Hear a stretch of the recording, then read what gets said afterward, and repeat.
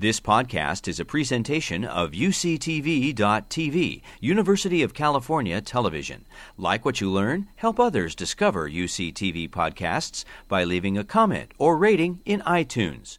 Good afternoon. I'd like to welcome everyone to today's program. I'm Kit Poliano, the Dean of the Division of Biological Sciences at UC San Diego. For those of you joining us for the first time, in honor of the 60th anniversary of the campus and the Division of Biological Sciences, we have launched our Deep Look into the Future of Biology public lecture series. I'm pleased to have you here for the second installment of our Deep Conversation series, which takes us into intimate discussions with top scientists regarding issues of equity, diversity, and inclusion in the sciences. Before getting started, I would like to thank our partners whose collaboration has been essential in helping us make today's event possible.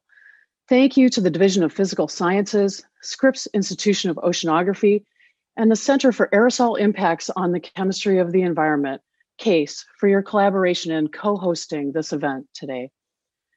For today's conversation and to honor Women's History Month, we have the pleasure of hosting Dr. Rita Colwell, the groundbreaking microbiologist and first female director of the National Science Foundation. To introduce her is Professor Kimberly Prather, a distinguished chair in atmospheric chemistry and distinguished professor at Scripps Institution of Oceanography in the Department of Chemistry and Biochemistry. Over the course of her career, Professor Prather has authored more than 200 publications in a wide range of prestigious journals, and she's been elected to the National Academies of Engineering and Sciences, and won many other prestigious awards. A primary focus of her research involves understanding how aerosols impact climate and human health. And during the pandemic, she's also been studying aerosols and masks and ways to combat the spread of COVID-19. And she's become a major public figure in this groundbreaking challenge we're all facing. She's also the founding director of the NSF Center for Aerosol Impacts on Chemistry and of the Environment, CASE.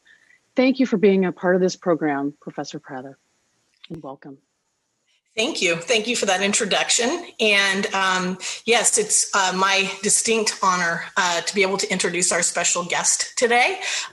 She is a role model to so many and a hero to so many of us, including myself.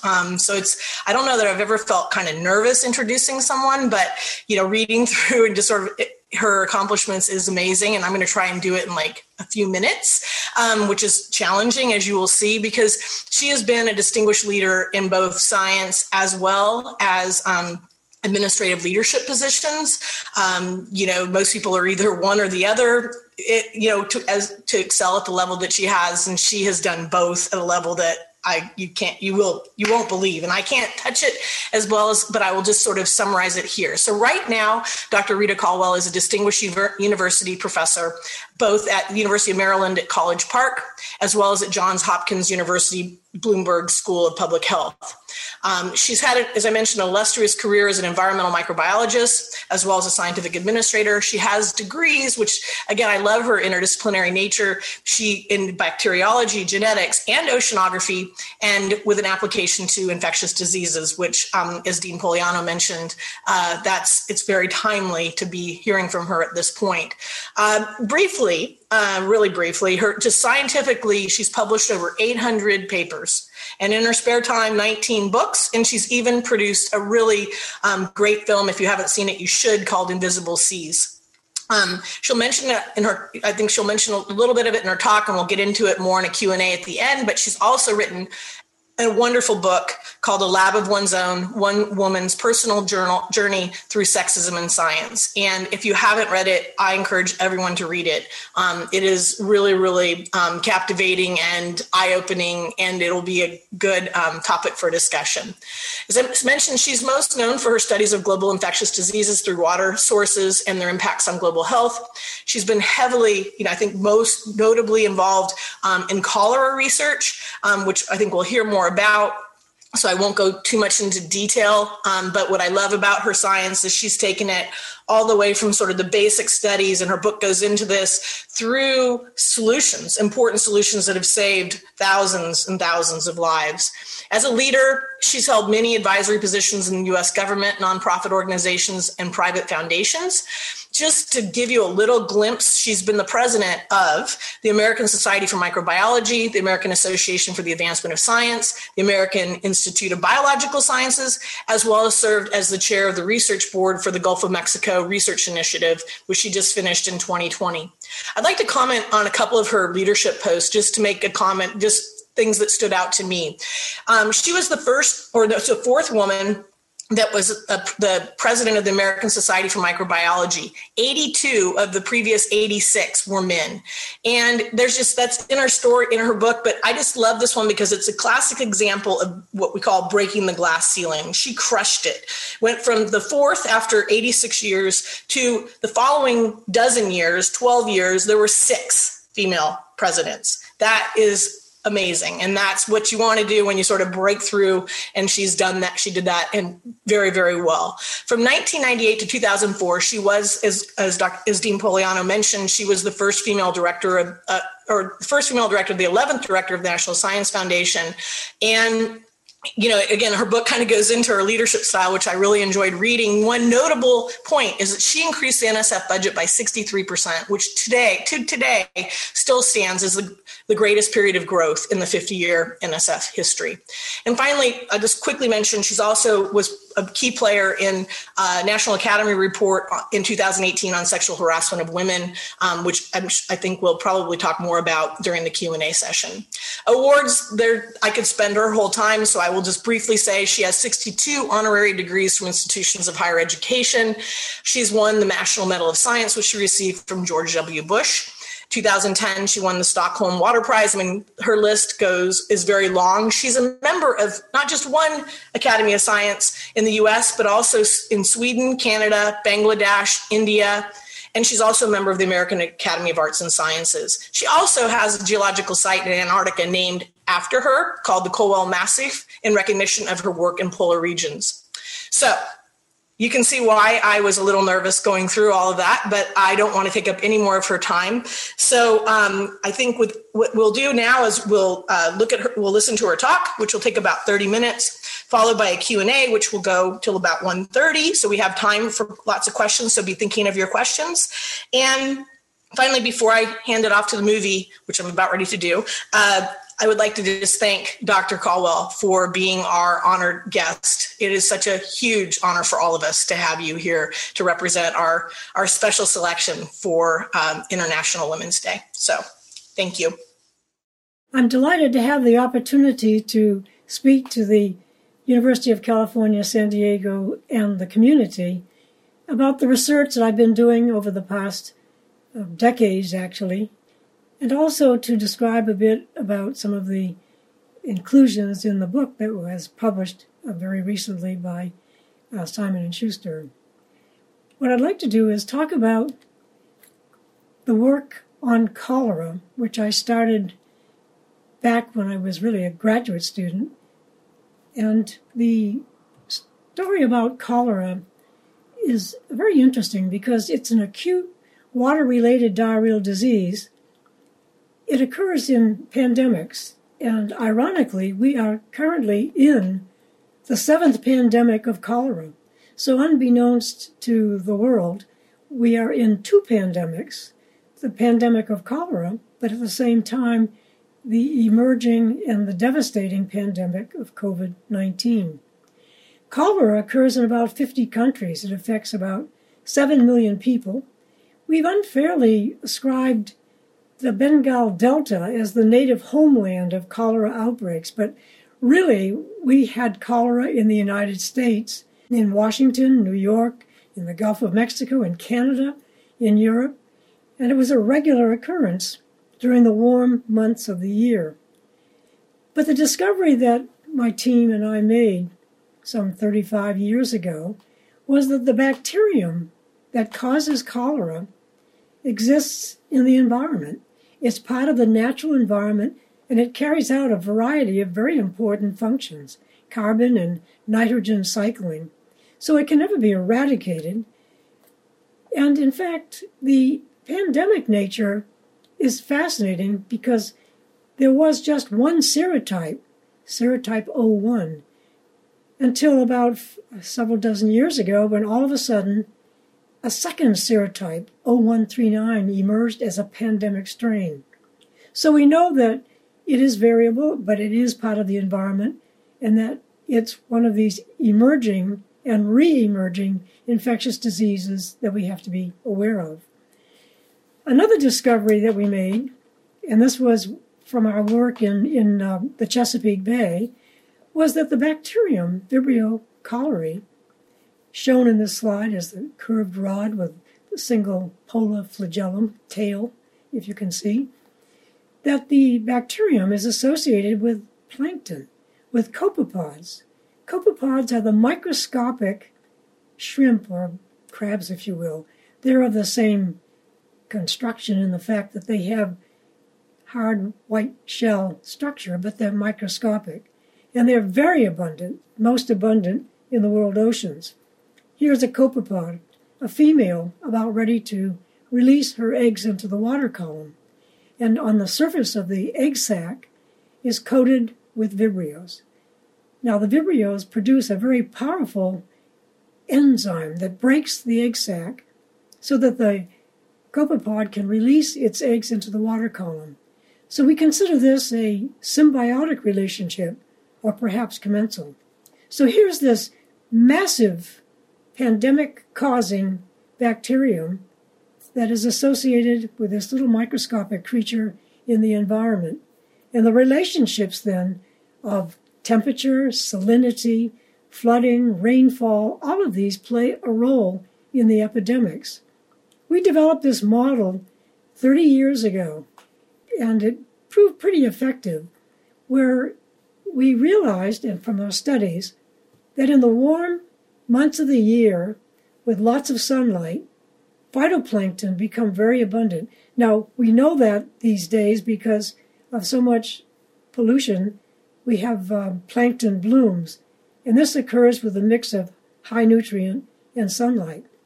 But here, with the relationship to cholera, first we have the phytoplankton becoming very abundant, and then the zooplankton, these are microscopic animals really, feed on the phytoplankton. They become abundant, but as they deplenish the food source, then they break down and release the Vibrio cholerae into the water column. Anyone drinking the water that's not treated or polluted, that is, anyone drinking water that is containing the bacteria can come down with the disease. Now, the other aspect of the work that we had done in the Chesapeake Bay was criticism. Of course, if I had been a male scientist, I probably wouldn't have been criticized so much. But the criticism that I couldn't possibly know what I was doing, and that it didn't really have relevance for Bangladesh. So, being challenged, I went to Bangladesh with my team. And we discovered that in the remote villages, this is where they take their drinking water, these ponds around which the houses are built, and they use the ponds for washing clothes, for washing utensils, for washing food for the dinner or meals, and also for personal hygiene, including in the far corner of the pond, the drainage of the latrine into the pond. Obviously, bacteria don't stay in one place, so you have great tendency for transport of infection. But what we found was, just as we had observed in Chesapeake Bay, the bacteria are associated with copepods, the reddish-colored little animal in the slide. We can pick up the bacteria in other components in the plankton and in the water, but really it's the copepods that are dramatic in their transmission. Obviously, with very poor sanitation, person-to-person transmission is dominant, and for years the medical community thought that the disease was transmitted just person-to-person. But we really know now that the origin is the environment. And we've isolated the bacterium from all parts of the world, as have others, since we did our work in the 1980s, 1990s, and since. We've even isolated Vibrio cholerae from Iceland, where they've never had cholera, but the bacterium is found in the aquatic system.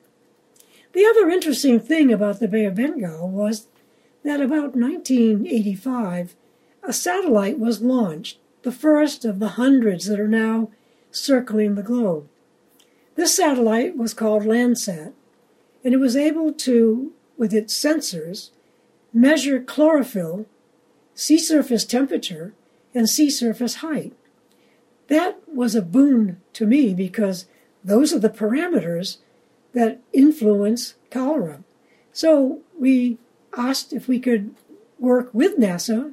We joined up with the team there, and what we were able to show that indeed the satellite data shown here, sea surface temperature, but similar charts for sea surface height and also for chlorophyll. When this was tied together, you can see the red line of the cholera cases in the Bay of Bengal. We measured this 1 mile quadrant just offshore in the Bay of Bengal for sea surface temperature, sea surface height, and chlorophyll. And then adjusting for the time lapse that I mentioned between the phytoplankton and then the zooplankton bloom, it worked out extremely well. This was published 21 years ago, the first measurement by satellite of the predictive capacity of a major human disease using satellite sensing. We now have much more sophisticated models. We've been very successful not only in including other parameters, but we now know that pretty much if there's a very hot temperature heat wave, and then 4 weeks later, a torrential rainfall, which is what happened in Haiti in 2010, and then you couple that with a breakdown in the water system for distributing water to communities, and this is what happened in Haiti in 2010 with the earthquake, you have a high cholera risk. We now use a variety of satellites. In 1996, we used Landsat, as I described, but we now incorporate data from a variety of satellites that provide us even the ability to monitor movement of populations on the land. And this allows us then to do very sophisticated analysis. Here's an example. Hurricane Matthew went through Haiti and then along the coast of the U.S. The track was monitored, and we were able to get the data, and we did our analysis, and what you see on the left is what our risk model predicted would be the areas of Haiti of highest risk for cholera. And you see on the right the actual cases that occurred.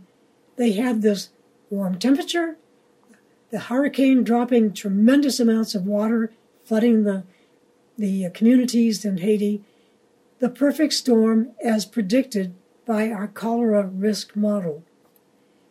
We did another analysis, this time of Yemen. In 2017, the worst recorded cholera epidemic in history began in Yemen. Millions were afflicted and hundreds of thousands died. We then, at the end of 2018, did another retrospective analysis, and on the left you can see our prediction for the part of Yemen of highest risk for cholera. And you see in the bottom right the actual numbers of cases where they occurred. So again, unusual accuracy, really very striking. We published the paper very quickly with these data. The paper was read by a colleague in England in January of 2018. He called us and asked if we could collaborate. Of course, we were very enthusiastic, and we did. So in 2018, starting in February and March, we provided the British Foreign Aid Agency working in Yemen, and together with the British Meteorological Agency providing rainfall and other parameters of the environment. And then, of course, NASA provided us the funding for our work. And in collaboration as well with UNICEF. So with the aid agencies, UNICEF and DFID, the British aid agency, we provided them every month with a risk map. In fact, as the cholera season got closer, we provided a risk map almost every week.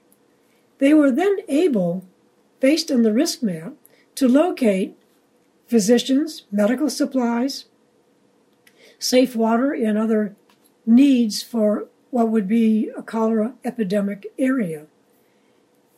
And indeed, in 2018, cholera was significantly reduced in Yemen. So we continue to work with the British Aid Agency and UNICEF, and we now provide every month a risk map for them to work from in determining where to locate their supplies, their medical personnel, and to be prepared for the potential of a cholera increase. Now, another aspect of our research is to be able to study the nucleic acid, the DNA of the bacteria. This is a bacterium. And we've developed a technique some 15 years ago of extracting the DNA, sequencing it, matching it up with a massive database of curated genome sequences that allow us to identify everything, bacteria, viruses, fungus, protists like parasites, present in a given water sample, food sample, or even a clinical sample. And even more to the point, we can determine the presence of genes coding for antibiotic resistance, or for pathogenicity, or for metabolic traits. And this gives us microbial identification and pathogen characterization. We now can do this within 25 to 30 hours from the time of receipt of a sample to actually producing the report. The analysis that I'm showing here is the least of it. It takes literally minutes to do the bioinformatics. Most of the time is taken up with extracting the DNA and doing the actual sequencing. I'll give you an example of application to water safety. We've been working with the Orange County Water District in California. We started working with them about 5 or 6 years ago, when the tremendous drought hit California. The Orange County District is the water supply for Los Angeles and the environs. Because of the drought, the Orange County Water District was recycling water. In other words, sewage water from the sewage plant was being piped to the drinking water plant. The sludge, of course, was sent to sea, out to sea. But the incoming water was, of course, screened heavily, carefully, and then treated with sodium hypochlorite. Again, microfiltration was used, and then reverse osmosis, and then eventually it would be transported to be UV irradiated, and the water then would be continually treated with chlorination, etc. The question was, how safe is the water? By the routine standard tests, just growing presence of bacteria, it was, of course, safe. We were able to do the analyses very elegantly to show that indeed that gray mass are all the many kinds of bacteria present in the sewage water coming in. But by the time it's gone through microfiltration and reverse osmosis, all that's left are water bacteria that we would have in any drinking water from a tap wherever we live in the U.S. So clearly, it was being very successfully treated, and no pathogens, no bacterial pathogens. Similarly, for viruses, the gray area, Q1, carried all kinds of viruses, including some human viruses. But by the time it has gone through the microfiltration and reverse osmosis, very, very few viruses. In fact, the only ones really are the ones that attack bacteria and not humans. Bacteriophages, bacterial viruses. The other question was, by mixing this sewage water with pond water, because it was 50-50, 50% would be the sewage water coming in, and 50% would be the dwindling water supply at the time from the rivers and streams and groundwater in California. And there was a concern that by mixing sewage bacteria with the groundwater, that there would be a transfer of genes that code for antibiotic resistance. Because we can test for that, we were able to reassure the Orange County water system that they were not really producing antibiotic transmission to the water bacteria. The only antibiotic resistance that was occasionally coming through was what was present in the water bacteria, the normal, healthy, normal bacteria, of which there weren't very many, but of those that were present, they were not antibiotic resistant. Let me turn now to COVID-19. What have we learned about cholera, this pandemic that we've been living with for years, and this new pandemic that has struck with a vengeance? Here is a diagram, not terribly attractive, but it describes all too well the effect of this virus. Now, COVID-19 is caused by a virus. We've been talking about cholera caused by a bacterium. So for COVID-19, it affects the lungs, the liver, the kidneys, even intestines. Diarrhea is a symptom, just as it's a main symptom of cholera. But in any case, it even affects the heart and the brain, because we all know and have read now that if you lose the sense of smell or taste, you have been suffering from a severe case of the disease. The reason it attacks all the organs is because the virus attaches to a receptor, an ACE2, ACE2 as it's called, which is present on almost all of the organs of the body. So we did our analysis, just as I have shown you, for the water system, for the sewage system. Could we detect the virus and its variants in a sewage sample? And the answer was dramatically yes. We were able to do this in February and March of 2020.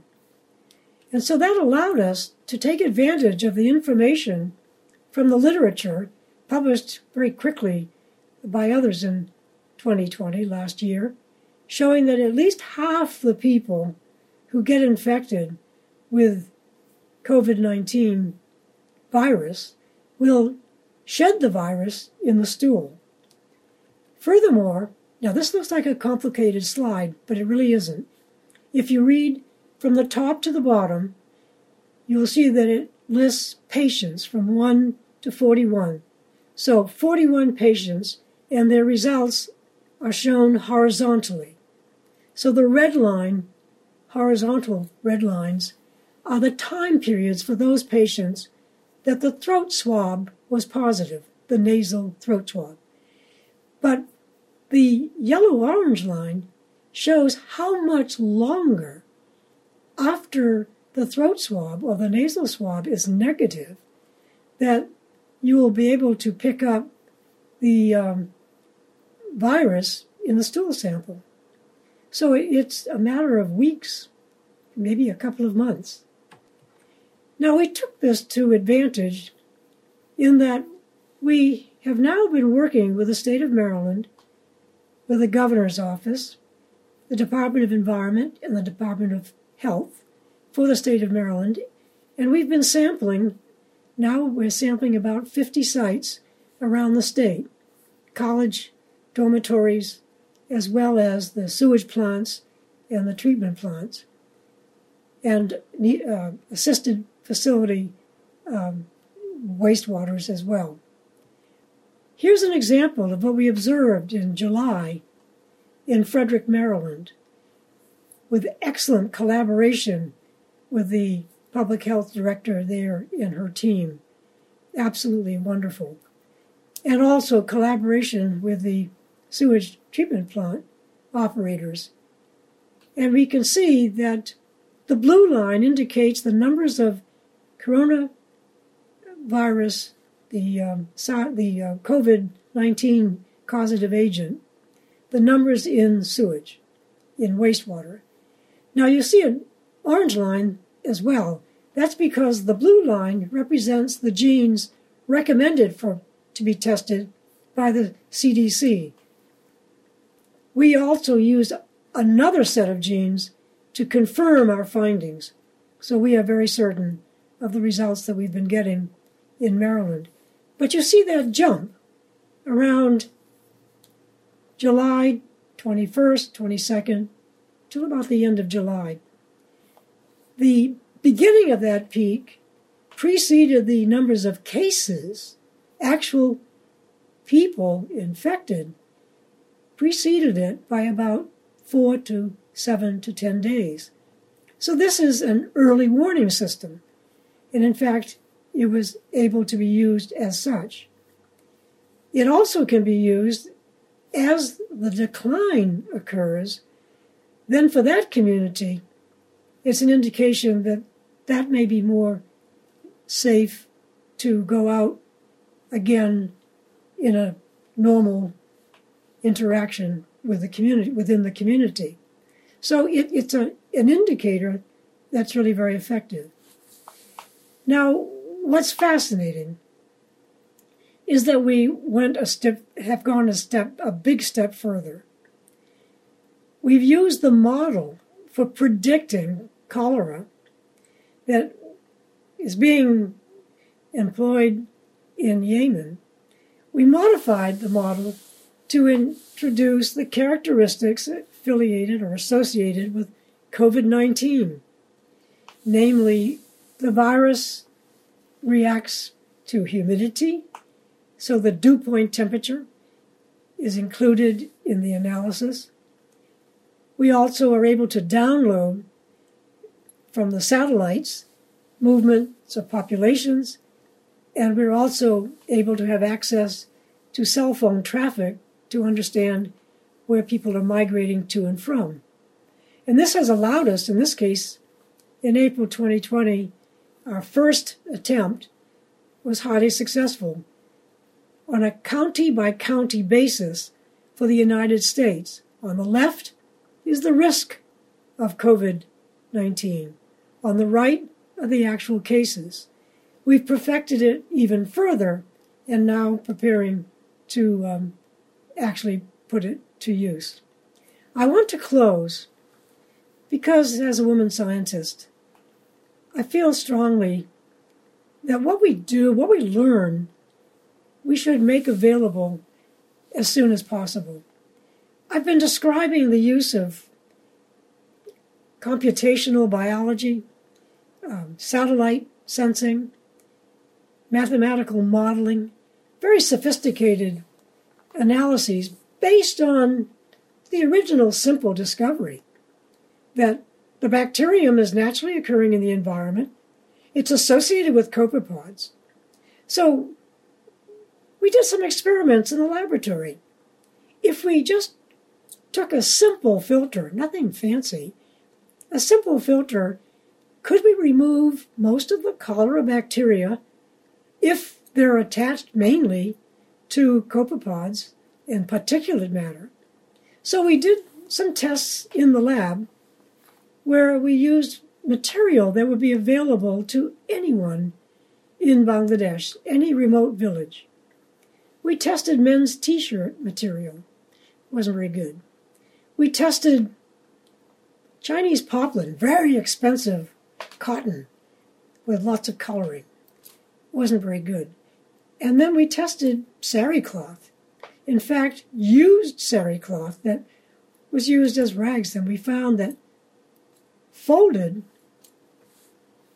4 or 5 times, it provided a very powerful filter that trapped copepods and particulate matter. And from the laboratory experiments, we found that it removed 99% of the cholera bacteria. So we were able to obtain funding from the Nursing Institute of NIH to do a 3-year study where we trained women to be extension agents and to go out to the villages and train the women how to filter the water that they would be bringing back to their homes for their children and their families. We made it a point to explain to them to get a yard of this old sari cloth, fold it 4 or 5 times, and after use, rinse it, hang it in the sunlight, because sunlight is a disinfectant. Of course, it didn't take much to convince them, because to the right is the clear water, is as clear as a tap water glass of water that you would pull from your own tap. And then on the left is the turbid pond water with all kinds of things swimming in it. At the end of the 3-year study, we found that in the villages, and there were about 100 villages and several thousand villagers, we were able to reduce cholera by almost 50%. And it was even cheaper than a nylon mesh, which was quite expensive, and it was even better, more effective. Now, we went back 5 years later because, again, it seems always get criticized, that it would not be sustainable. They wouldn't continue to do this. Well, we went back 5 years later to determine the rate of cholera in the control villages and in the villages where we had trained them to use sari cloth filters. The only difficulty was that the control village women had learned about the sari cloth filtration, and so they were doing that as well. However, we did get some new information, and that was that if a family did not filter, but was surrounded by families that filtered, they were protected. And that's called the herd effect. And we've heard a lot about herd effect with the COVID-19. So I want to just thank many, many students. This is just a fraction of students and colleagues and postdocs and visiting scientists from other countries and colleagues in Bangladesh at the International Center for Diarrheal Diseases Research and at the National Institute of Cholera and Enteric Diseases in Calcutta, India. And I would also like to point out that safe water is a global challenge. It seems to be a woman's challenge. We are the ones who take care of our families. And we do know, all of us know, men and women, that in this 21st century, safe water is the major challenge that we face as a global population. I've written much of this in my book, along with the stories of the time that I was at NSF chairing an interagency committee to track down the perpetrator of the anthrax crime just after 9/11. But also the story of being a woman scientist 40 or 50 years ago. It's better today, but we still have problems. So I look forward to discussion with all of you, and I thank you and the community for your attention. Thank you for such an inspiring presentation, Dr. Caldwell. We're just so pleased and honored that you could join us here today. And now we will be entering the live Q&A session where we can dive further into your science, your book, and your journey in science and scientific leadership. But before we start, I'd like to introduce our 2 additional guests who will be joining us today for our Q&A portion, Vice Chancellor Margaret Leinen and Professor Vicki Gracian. Vice Chancellor Margaret Leinen is the Director of Scripps Institution of Oceanography, the Vice Chancellor for Marine Sciences at UC San Diego, and Dean of the School of Marine Sciences. She is an award-winning oceanographer who is a fellow of the American Association for the Advancement of Science, the Geological Society of America, the American Geophysical Union, and the Oceanography Society, and the American Academy of Arts and Sciences. She has served in key national scientific leadership positions, including as president of the American Geophysical Union, chair of the Atmospheric and Hydrospheric Science section of the American Academy for the Advancement of Science, and president of the Oceanography Society. She has served for 7 years as assistant director for geosciences and coordinator of environmental research and education at the National Science Foundation. And during this time, she led government-wide planning for climate research through the U.S. Global Change Research Program. At Scripps, she leads UC San Diego's ocean, earth, atmospheric, and climate science research and education programs, where she focuses on translating knowledge into action to address pressing environmental problems facing our planet, and on training the next generation of leaders. Professor Vicki Gracian is the chair of the Department of Chemistry and Biochemistry at UC San Diego and is a distinguished professor in the departments of Chemistry and Biochemistry, Nanoengineering, and Scripps Institution of Oceanography. She is an accomplished chemist whose research focuses on gaining a better understanding of the chemistry of environmental interfaces. And she's an elected member of the American Academy for the Advancement of Science and the recipient of many prestigious awards, including the 2021 American Chemical Society National Award in Surface Chemistry. Professor Gracian began her independent academic career at the University of Iowa and rose through the academic ranks until she was named the F. Wendell Miller Professor in Chemistry in the Department of Chemistry, with appointments in the Departments of Chemistry and Biochemical Engineering and Occupational Environmental Health. In 2013, Professor Gracian became co-director of the Center for Aerosol Impacts on Chemistry and the Environment, a multi-institutional NSF Chemical Center of Innovation headquartered at UC San Diego. And in 2016, we were lucky enough to recruit Professor Gracian to join the faculty at UC San Diego as a distinguished professor and holder of the Distinguished Chair in Physical Chemistry. Thank you to Vice Chancellor Leinen and Professor Gracian for joining us today. Vice Chancellor Leinen, could you please ask the first question? Sure, and thanks for that introduction, Kit. And the most important part of it was the 7 years that I spent at National Science Foundation, because Rita was the director of the National Science Foundation while I was there. And she's the one responsible for bringing me there and has subsequently become a mentor to me. So Rita, you talked a lot about your own experiences in the book, which I absolutely loved. And as closely as I know you, I still learned a lot of things from the book. But, you know, we have one of the big challenges that we really face is looking at how to support women, whether they're students or postdocs or faculty. And many of the people that are trying to support us are men.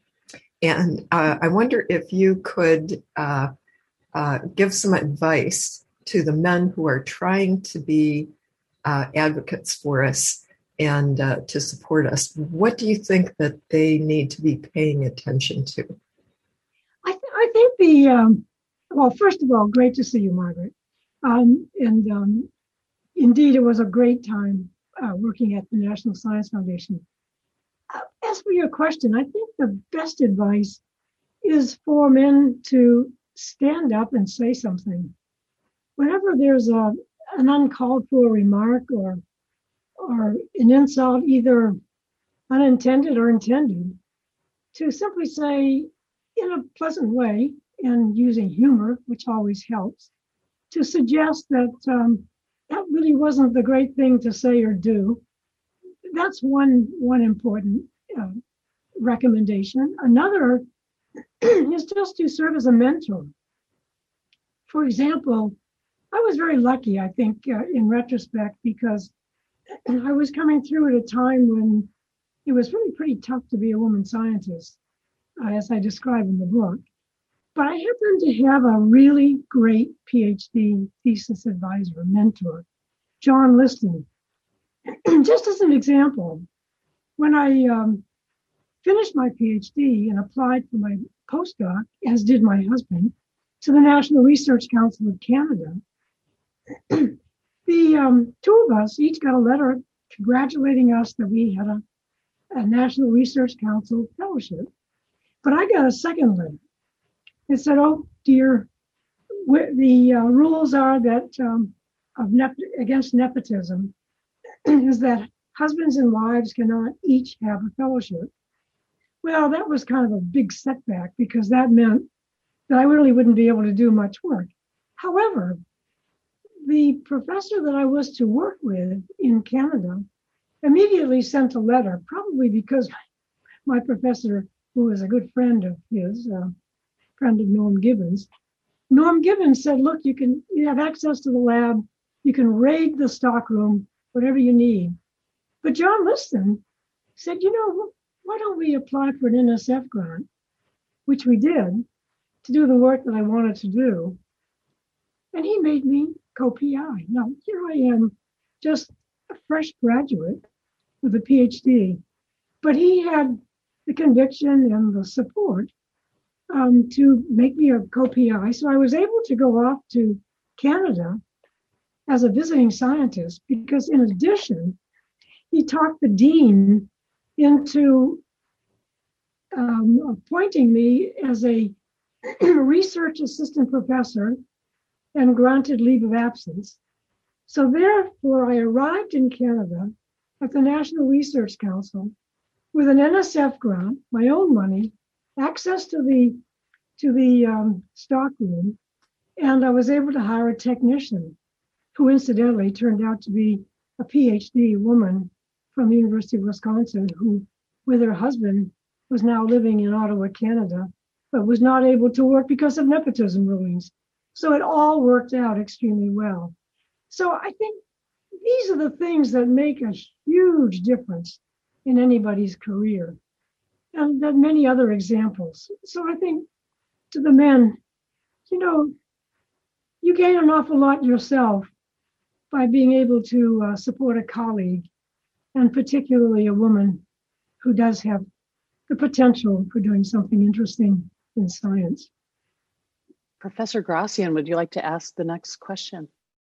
Yes, thank you. Thank you very much, Dr. Caldwell, for visiting us and giving such an inspiring science talk. And I'm halfway in the middle of reading your book, and I'm finding it really fascinating. So my question to you today is the following. In 2018, the National Academies put out a report on sexual harassment of women in academics. The report focused on unwanted sexual attention, sexual coercion, and what I thought was a new term, gender harassment, that kind of gave us a new vocabulary for describing issues that negatively impact women. My question to you is, how do you view the importance and impact of this report? Well, first of all, I was delighted that the report came out precisely at the best timing possible. Now, I was chair of the committee that actually had the report carried out. I was not involved in the report itself, but to enable it to actually be done. But what was very interesting is that we'd been working, the committee had been working on that report for about 2 or 3 years. And so it was released precisely when the Me Too movement peaked. I mean, the concatenation was perfect because there was the documentation in this very extensive report with tables and figures and numbers and surveys about that which the complaints for the Me Too movement were being made. So I think that was extremely effective. I wish I could take credit for the timing, but it was a concatenation that for once worked. I think the report is really a necessary documentation because the report deliberately was not, as they say in England, a whinging and gringing, whining or whatever. It was simply a documentation, a tabulation of surveys and data. And therefore, it was really, really powerful. I think also the committee was just astounding.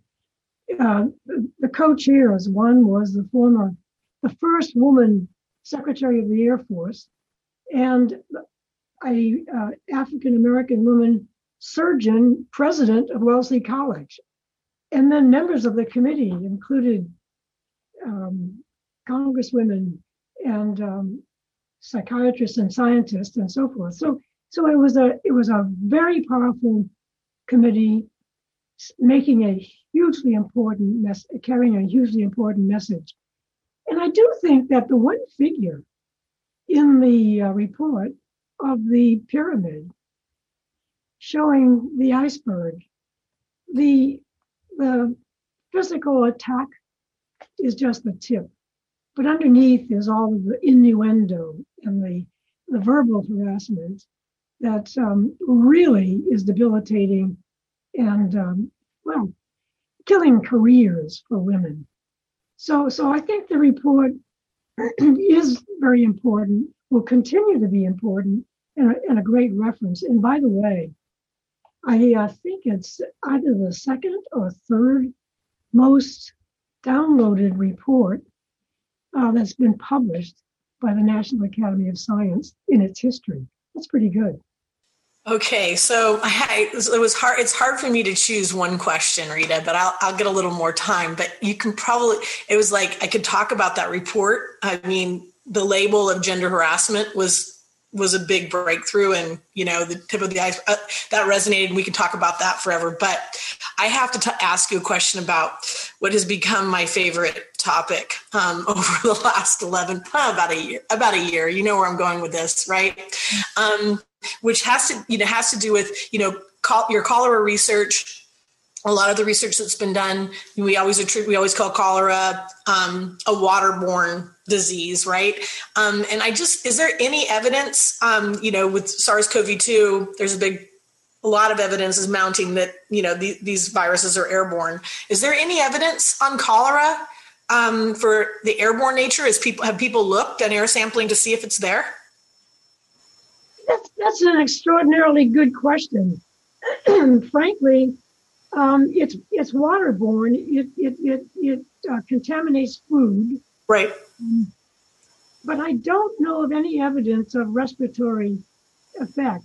One thing that is neglected, which I think does have a relationship to COVID virus, is that there's something called cholera gravis, which is a neurological involvement when you have a very severe case of or infection with the Vibrio cholerae. And there seems to be the propensity for extreme cases, not very common, but in extreme cases, for neurological involvement. And I think that should be pursued a bit more. And it may have to do with the capacity of the virus to attach to the surface of the intestine receptor. And there may be some relationship there. One of the things we had looked at was the possibility that the bacterium actually is transmitted in a way by attaching to the surface of the intestine, that it then functions by causing, it's been shown by others, the sodium-potassium transport. And our idea was that it is the fact that it attaches to a receptor site that is present in the copepod that may be present in the human. And I believe a colleague at the University of Maryland in Baltimore had shown that may very well be the case. So there's similarity in the receptor sites. Mm-hmm. Yeah, I just noticed that a lot of the work just showed that it's in the coastal zone, and so if it's in the surf zone, there's a good chance that it and other pathogens can become airborne, and we just know far less about that. So I was just curious about that. So thank you. Great, thank you. So Dr. Caldwell, thank you for such an inspiring presentation, and your book is just amazing. We'll now turn to questions from the audience. And I have a question there's a question that's really aligned with mine. My question, I grew up as a microbiologist in sort of the molecular genetic side and mechanistic side of bacterial pathogenesis. And so really was amazed and so impressed with your findings that Vibrio cholera attached to copepods and these invertebrates, which led to this finding that you could filter out this bacterium and prevent disease using cloth. And so there's a question in the audience about what led to the identification of sari cloth as the right cloth to filter the organism. And then to build on that, what was really the reaction of the microbiology community to this amazing counterintuitive finding? Well, there's an interesting and a funny story tied to that, because it had been shown by others, not by my team, but some 50 years ago, it had been shown that the bacterium is a dose, the disease is a dose-dependent disease. In other words, it takes about 1 million cells per mil, or per teaspoon, if you want to put it that way, to come down really with a massive vomiting and diarrhea and losing, becoming dehydrated and hence potentially dying. And so what we figured out was that if we could remove the plankton, and we did the experiments in the lab. In fact, we even published a paper or two on filtering the cholera bacteria by using crude filters in the laboratory. And then it occurred to us that in Bangladesh, if we could just use something really inexpensive, and that's why we tried T-shirt material, and that wasn't very good. And we wrote a proposal to NIH, and we got really bad reviews. One of the reviewers said, "This will not be possible. Men will not drink water that has been filtered using a used sari cloth, a woman's unclean sari cloth." Well, we were set back on that, but being undeterred, we submitted a proposal to the Thrasher Foundation, and I will always bless the Thrasher Foundation, for a trial, for a short study just to see if this would work at all. And so the Thrasher Foundation gave us $100,000 to do about a 3-month study. What we learned in that study in Bangladesh was that men were using sari cloth to filter the flies from their beer. So much for the reviewer from NIH. And so my advice to young scientists who are listening, when you get your reviews and you're unhappy because you've been rejected, don't go in a corner and cry. Get mad and rewrite and resubmit ASAP. And so that's what we did. And that's when we got the 3-year study. But again, the NIAID didn't think, the National Institute of Allergy and Infectious Diseases, didn't think it was sophisticated enough. So they lateraled it to the Nursing Institute. Thank you, Nursing Institute. Very pleased. And we will always thank you for the study that we were able to do. So that's kind of some short stories behind. That's fabulous. Thank you so much. Filtering beer is very important. Okay, Vice Chancellor Leinen. There's an interesting question about your work in places like Yemen and Bangladesh, and I would say also many other places that you've worked that are places that are male-dominated societies. And the question was whether you had any trouble being respected in those environments. But you might just talk about that more generally, about places where it was a particular problem or not. Well, I have a funny story first, and then I will address the question directly. When I first went to Bangladesh in 1975, we were taken out to the remote village, the Matlab, as it's known. It's an international kind of a laboratory, so to speak, where a lot of work has been done on the epidemiology and the disease transmission factors associated with cholera. But I went there, and to get to MATLAB, you, or at least at that time, you boarded, we had a Volkswagen, kind of a beat up Volkswagen bus, and we drove about 2 hours to a place where we met a ferry, which took us across to meet a steamer. And then we landed were taken to a spot where we went by Boston Whaler to the remote village. And so when I showed up in the village, obviously I was in charge because I was telling my students what to do and what things to carry. And as we walked from place to place to collect our samples, I noticed that the boys were sort of underfoot.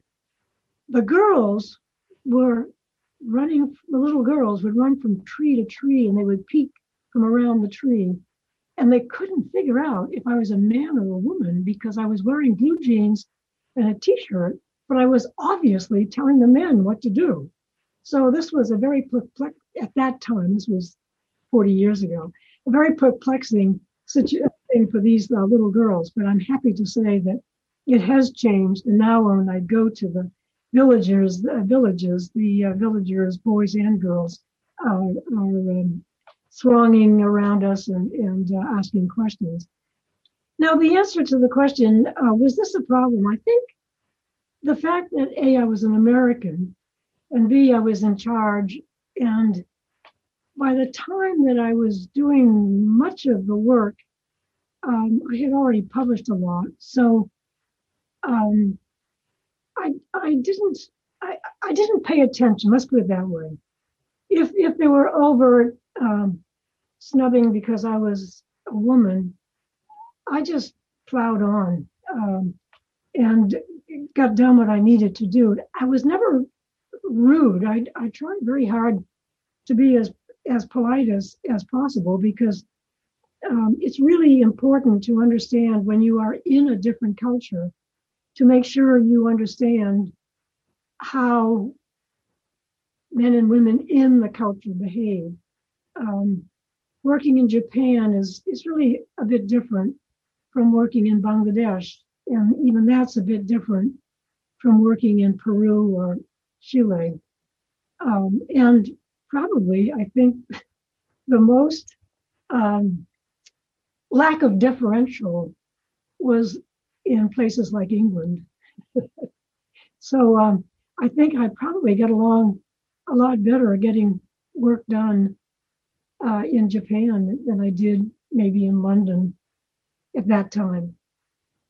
In fact, it was interesting. Some of my very good friends, women friends at that time, suffered a lot more than I did from the direct interference with their careers, I'm sad to say. Professor Gracian. Thank you. I'm going to take one from the audience here. First of all, it says, I want to congratulate you for the awesome work that you have done and how you have touched millions of lives throughout your hard work. And what's most impressive is not just through your research, but also as an administrator and how you made some really structural changes. So it's many millions of lives that you have changed. But the question is, as a young woman with a family, we end up at the peak of a growing family responsibility and growing scientific career that both take up a lot of time at the same time. And so the question is, how would you advise regarding time management and how to manage guilt, if you will, when you're trying to do both at the same time and you're feeling your research might be going a little bit slow and maybe you're not spending enough time with your children. So they want to, this person in the audience wants to get some advice from you. I think the most important advice I can give is to stay the course, steady on. Of course, a bit of advice is to marry the right guy or to have the right partner. I had a wonderful, wonderful marriage of 62 years. In fact, Jack was hugely supportive. We raised our children together. In fact, when my oldest daughter, Allison, was about 2 months old, I was invited to give a lecture that would involve being away a week. And I talked about it with Jack, and he said, go. He said, I'll take care of the baby. And he did. And he was a physicist, and he was doing research, and we were pursuing our careers together. So that really makes a huge, huge difference. I think the other aspect of it is that the guilt, don't let the guilt get you down. I did it first. I mean, when my youngest daughter came home one day and said, "Gee, Mom, you don't bake any chocolate chip cookies," because I never had time to do it. And I said, "Well, what's wrong with the ones I get from the bakery?" And she said, "Well, it's not the same." However, when she was 14 and was thinking about going to medical school, I took her with me on a 3-week tour. I was doing some research in Mali on the potential role of the environment in malaria. That is, if there was some way to take the cholera findings to malaria and its transmission. And I also brought her with me to Bangladesh, and she got to get a tour of the hospital there because they were very kind and knew that she was interested in doing medicine. So she's now a physician. She runs a pediatric clinic in Halifax, Nova Scotia, both the developmental pediatrics and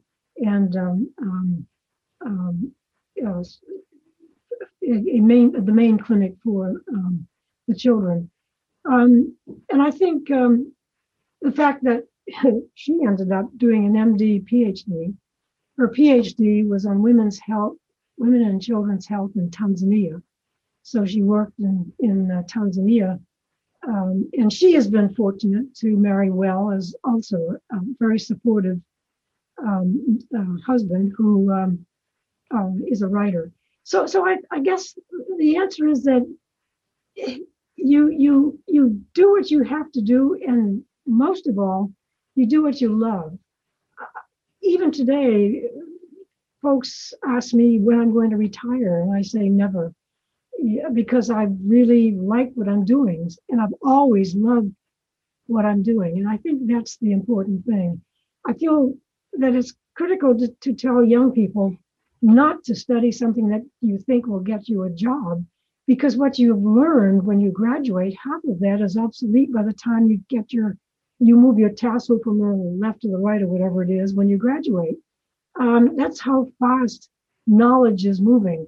So it's knowing how to keep up with the findings, being interested and reading and always asking questions yourself. I think that's how you achieve success.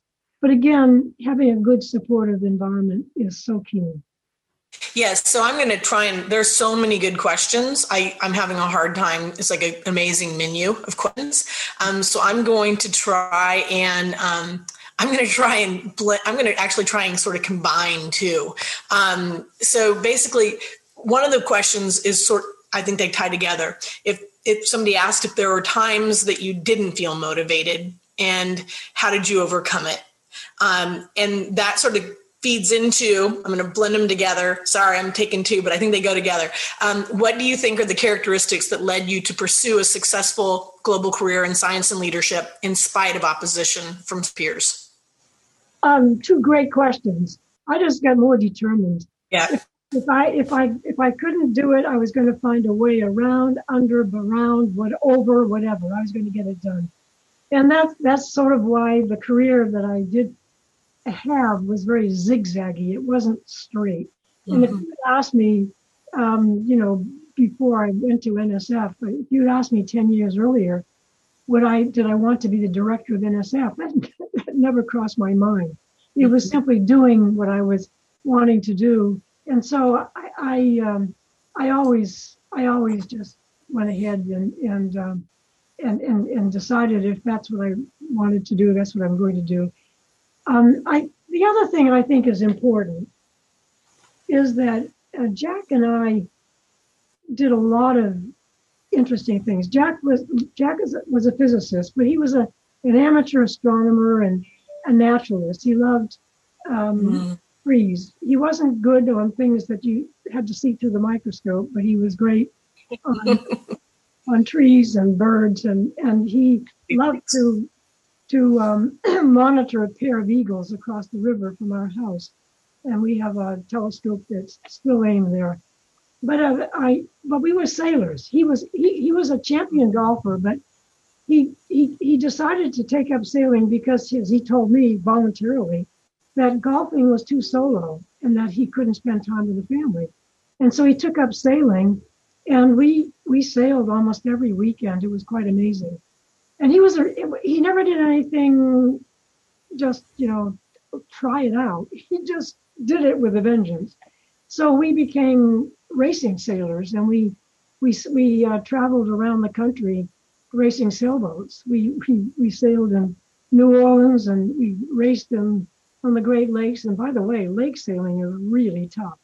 And I tell a story in my book, which is true. We were in Marblehead, Massachusetts, and we were in the Nationals, and we were doing very well, but a storm came up, and I was terrified. And Jack's remark was, just keep your eye on the spinnaker. Keep it trim. Don't look back, trim. Then we rounded the mark, and I looked back, and half the fleet's upside down, capsized. And Jack said, with a big grin, he said, that's why I didn't want you to turn around. That's a good one. All right. Thank you. That's fabulous. So thank you for that. So I would like to ask a question from the audience. As a woman in a STEM field, what can you do to be assertive without being seen as bossy or cold or harsh? And what can you do? I'll add to that just a little bit. What can you do to get your voice heard, especially as a young and upcoming leader? That's a really, really hard question. It's a good one, but it's hard because no matter what you do, if you're too quiet, you're not listened to. If you're too noisy, you're not listened to. So how do you go about it? I think humor helps, gentle humor, not making fun of someone, but just bringing in a side comment or so, or getting your point across that is clear, but at the same time not full of very sharp pointed arrows. And I learned how to run meetings and get things done. And I tell this story often because it turns out that I think other women have used it to advantage also. And that is, I have found early on at meetings, particularly when I was Vice Chancellor of the University of Maryland, to John Toll, who was Chancellor at the time.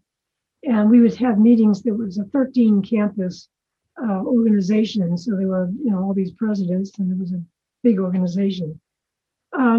That I would make a comment, and there'd be kind of a pause, and then the discussion would continue, and some guy would make, one of the other male presidents would make a comment, same thing I had said, and then I'll say, that's pretty good. We should do that. That's a good thing to do. So rather than getting ticked off about it, I just learned that that's how to seed your ideas into the conversation and get things done. And when I became chair of meetings like that, or director of NSF, I just made sure that everybody around the table had their say and would make suggestions as we had the discussion, which would invariably be picked up by one of the males. And then I could compliment him on the great idea. And then I could have a consensus and say, okay, I hear that we're all interested in going in this direction. They'd be all in this nodding of heads, and we get it done. So I didn't get all this praise, but what the heck, I got done what I wanted done. I found that I read Justice Ginsburg's one of her books, and she was quoted as saying that she would make suggestions and it would be ignored, and she said, and I don't think I'm that confused a speaker, quote unquote. So if if she's had that problem, and I think many other women have had the similar problem. It's a form of mansplaining and manspeak. But if you don't get all uptight about it, but just use it to your advantage, you can get a lot done. I hope the men listening don't take umbrage. Just learn. That's perfect. And do you have any comments on how not to be perceived as bossy or cold or overly aggressive? Well, one of the things I've had to learn is to curb a temper. I had to learn very early on that getting angry and screaming and shouting gets you nowhere. It really doesn't get you anywhere. I learned at NSF that it was much better to to suddenly say, oh gosh, I just remembered I have a phone call, and I would excuse myself for 5 minutes, walk. You didn't know that, Margaret. Walk around the building, come back to the meeting, and then I could carry on, rather than getting all uptight. Wonderful. Thank you so much. That's very good advice. Okay, Vice Chancellor Leinen.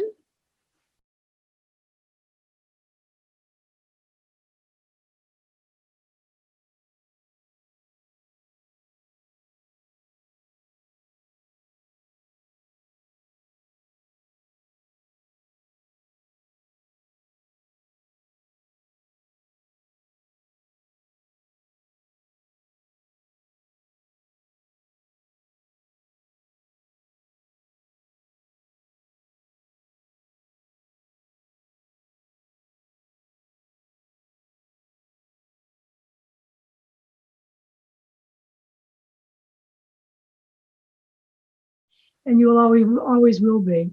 The answer to the question, of course, is that the microbiome has become really dominant, and we read about it every day. According to some calculations, we're 80% microorganisms, and the other 20% are human cells. And that's only because those cells are larger than microorganisms. And it's also been said that if we do ourselves a disaster, as we seem to be with climate change, that those who will win in the end will be the microorganisms and the insects, not the humans. So the vast majority of microorganisms are beneficial. In fact, it's even been shown that by introducing microorganisms from healthy individuals into the gut of individuals suffering, for example, from Clostridium difficile infection, is one way to actually treat the infection, is by introducing the normal mix of microorganisms. It's also clear that in the environment, when we disturb the environment with huge amounts of pollutants, that what we are doing is selecting for the adverse types of microorganisms. And to regain the natural state, we have to somehow find a way to recollect and mix together that healthy, normal, protective microorganisms. Frankly, if it weren't for the microorganisms on our skin, we would have infections all the time. We're coated with very interesting, our skin carries a kind of waxy shell, if you will, or waxy outer coating microorganisms that are very protective. So the question, Sylvia, is a very good one. The vast majority of microorganisms are beneficial. Hey, here's another interesting question. It says, I'm really inspired by the barriers you have broken as a woman in science and the work you have done for other women. Thank you for taking the time today to share this with us. I'm wondering if you have any comments on the intersectionality of those experiences and efforts and the recent focus on racism in science. Specifically, are there lessons we can learn from the strides women have made in science over the last decades that can be applied to diversifying science even further? Yes, I do think that it's really important that some of the lessons learned from my book can be very, very effectively applied in the issues of the less represented individuals in our society. I'll use the example of when I was president of the American Society for Microbiology.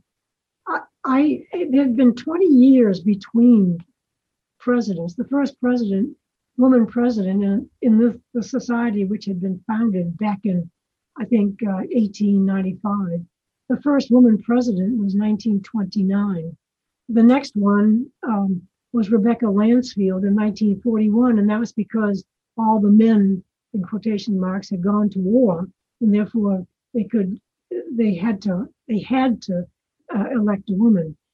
And so what I learned, which was very interesting, was that as president, I served as the chair of the nominating committee, but in the process of carrying out the meetings with the nominating committee, I discovered that we published the list, the slate in August in the newsletter of the American Society of Microbiology, with the notice that if you wanted a write-in candidate, it had to be submitted in June, the previous June. Well, that meant it was impossible. So when I learned that, as the committee was doing its work, I got in touch with the Women's Committee and said, hey, if you want another woman president before another 20 years, get a write-in candidate straight away. And that's what they did. They went out to get 20, you had to have 20 signatures. They got, I think, 100 without any trouble within a week.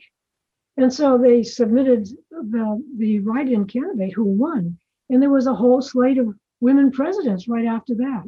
So it's working the system, figuring out how the system works, and then making sure that you use the system as it's properly used. I'm not suggesting misuse. I'm just simply saying, find out how the system works.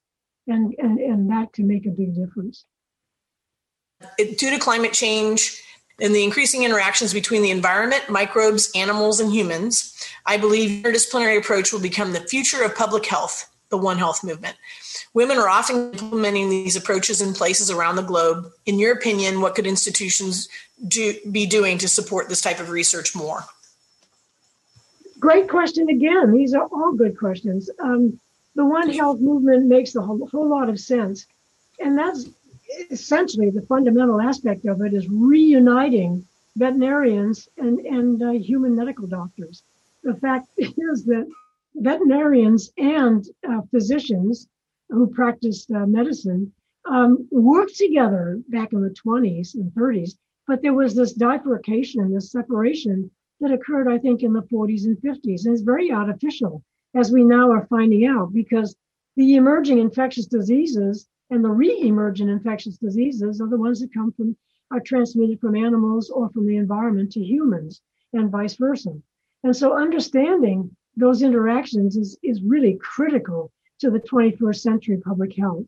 And I think that we will see, at least maybe for the next decade, I hope longer, a reinvestment, a massive investment in, and this is beginning to happen in the Biden administration, in public health, and understanding that we have to collaborate globally.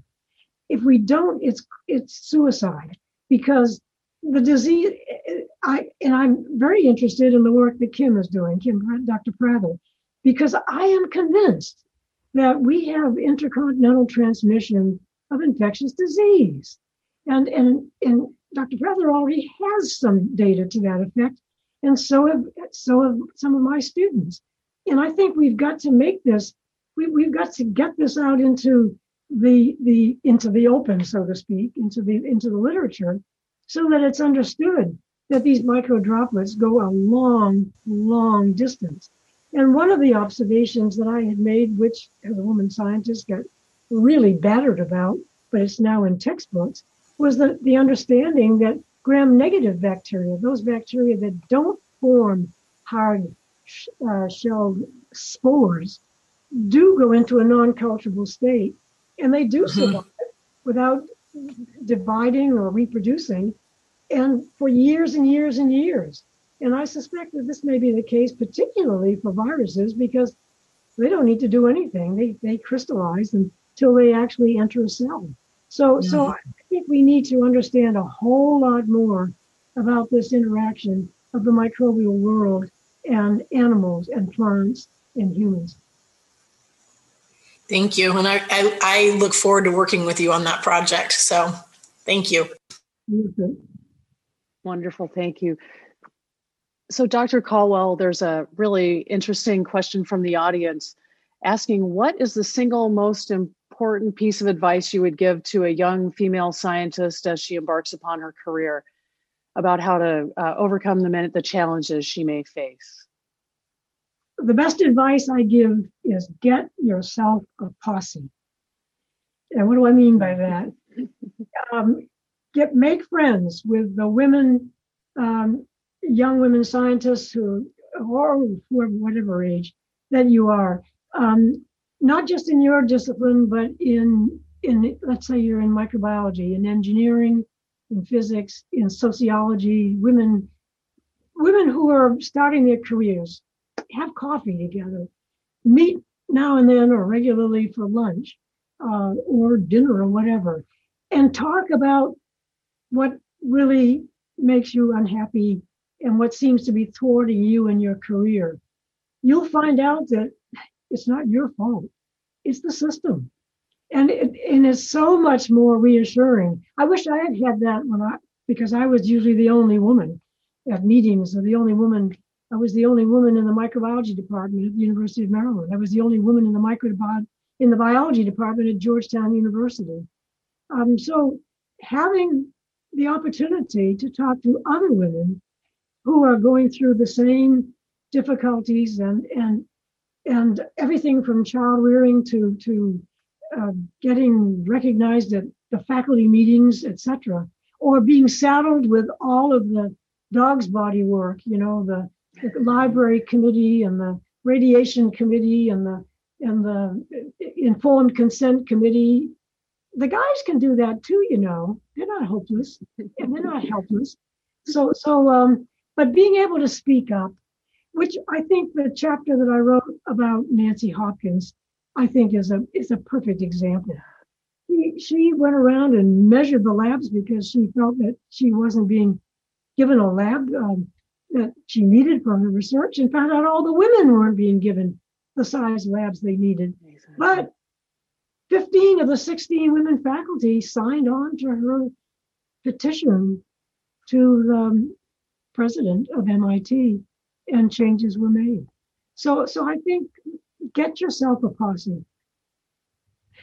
Thank you so much, Dr. Caldwell. That is fantastic advice. And thank you for your leadership and being such an inspiration to all of us I know here. It's really been a pleasure to have you this afternoon. I wish this conversation could continue, but we're right at our ending point. And so thank you again for joining us. And thanks to each and every member of the audience for joining us and for your fabulous questions.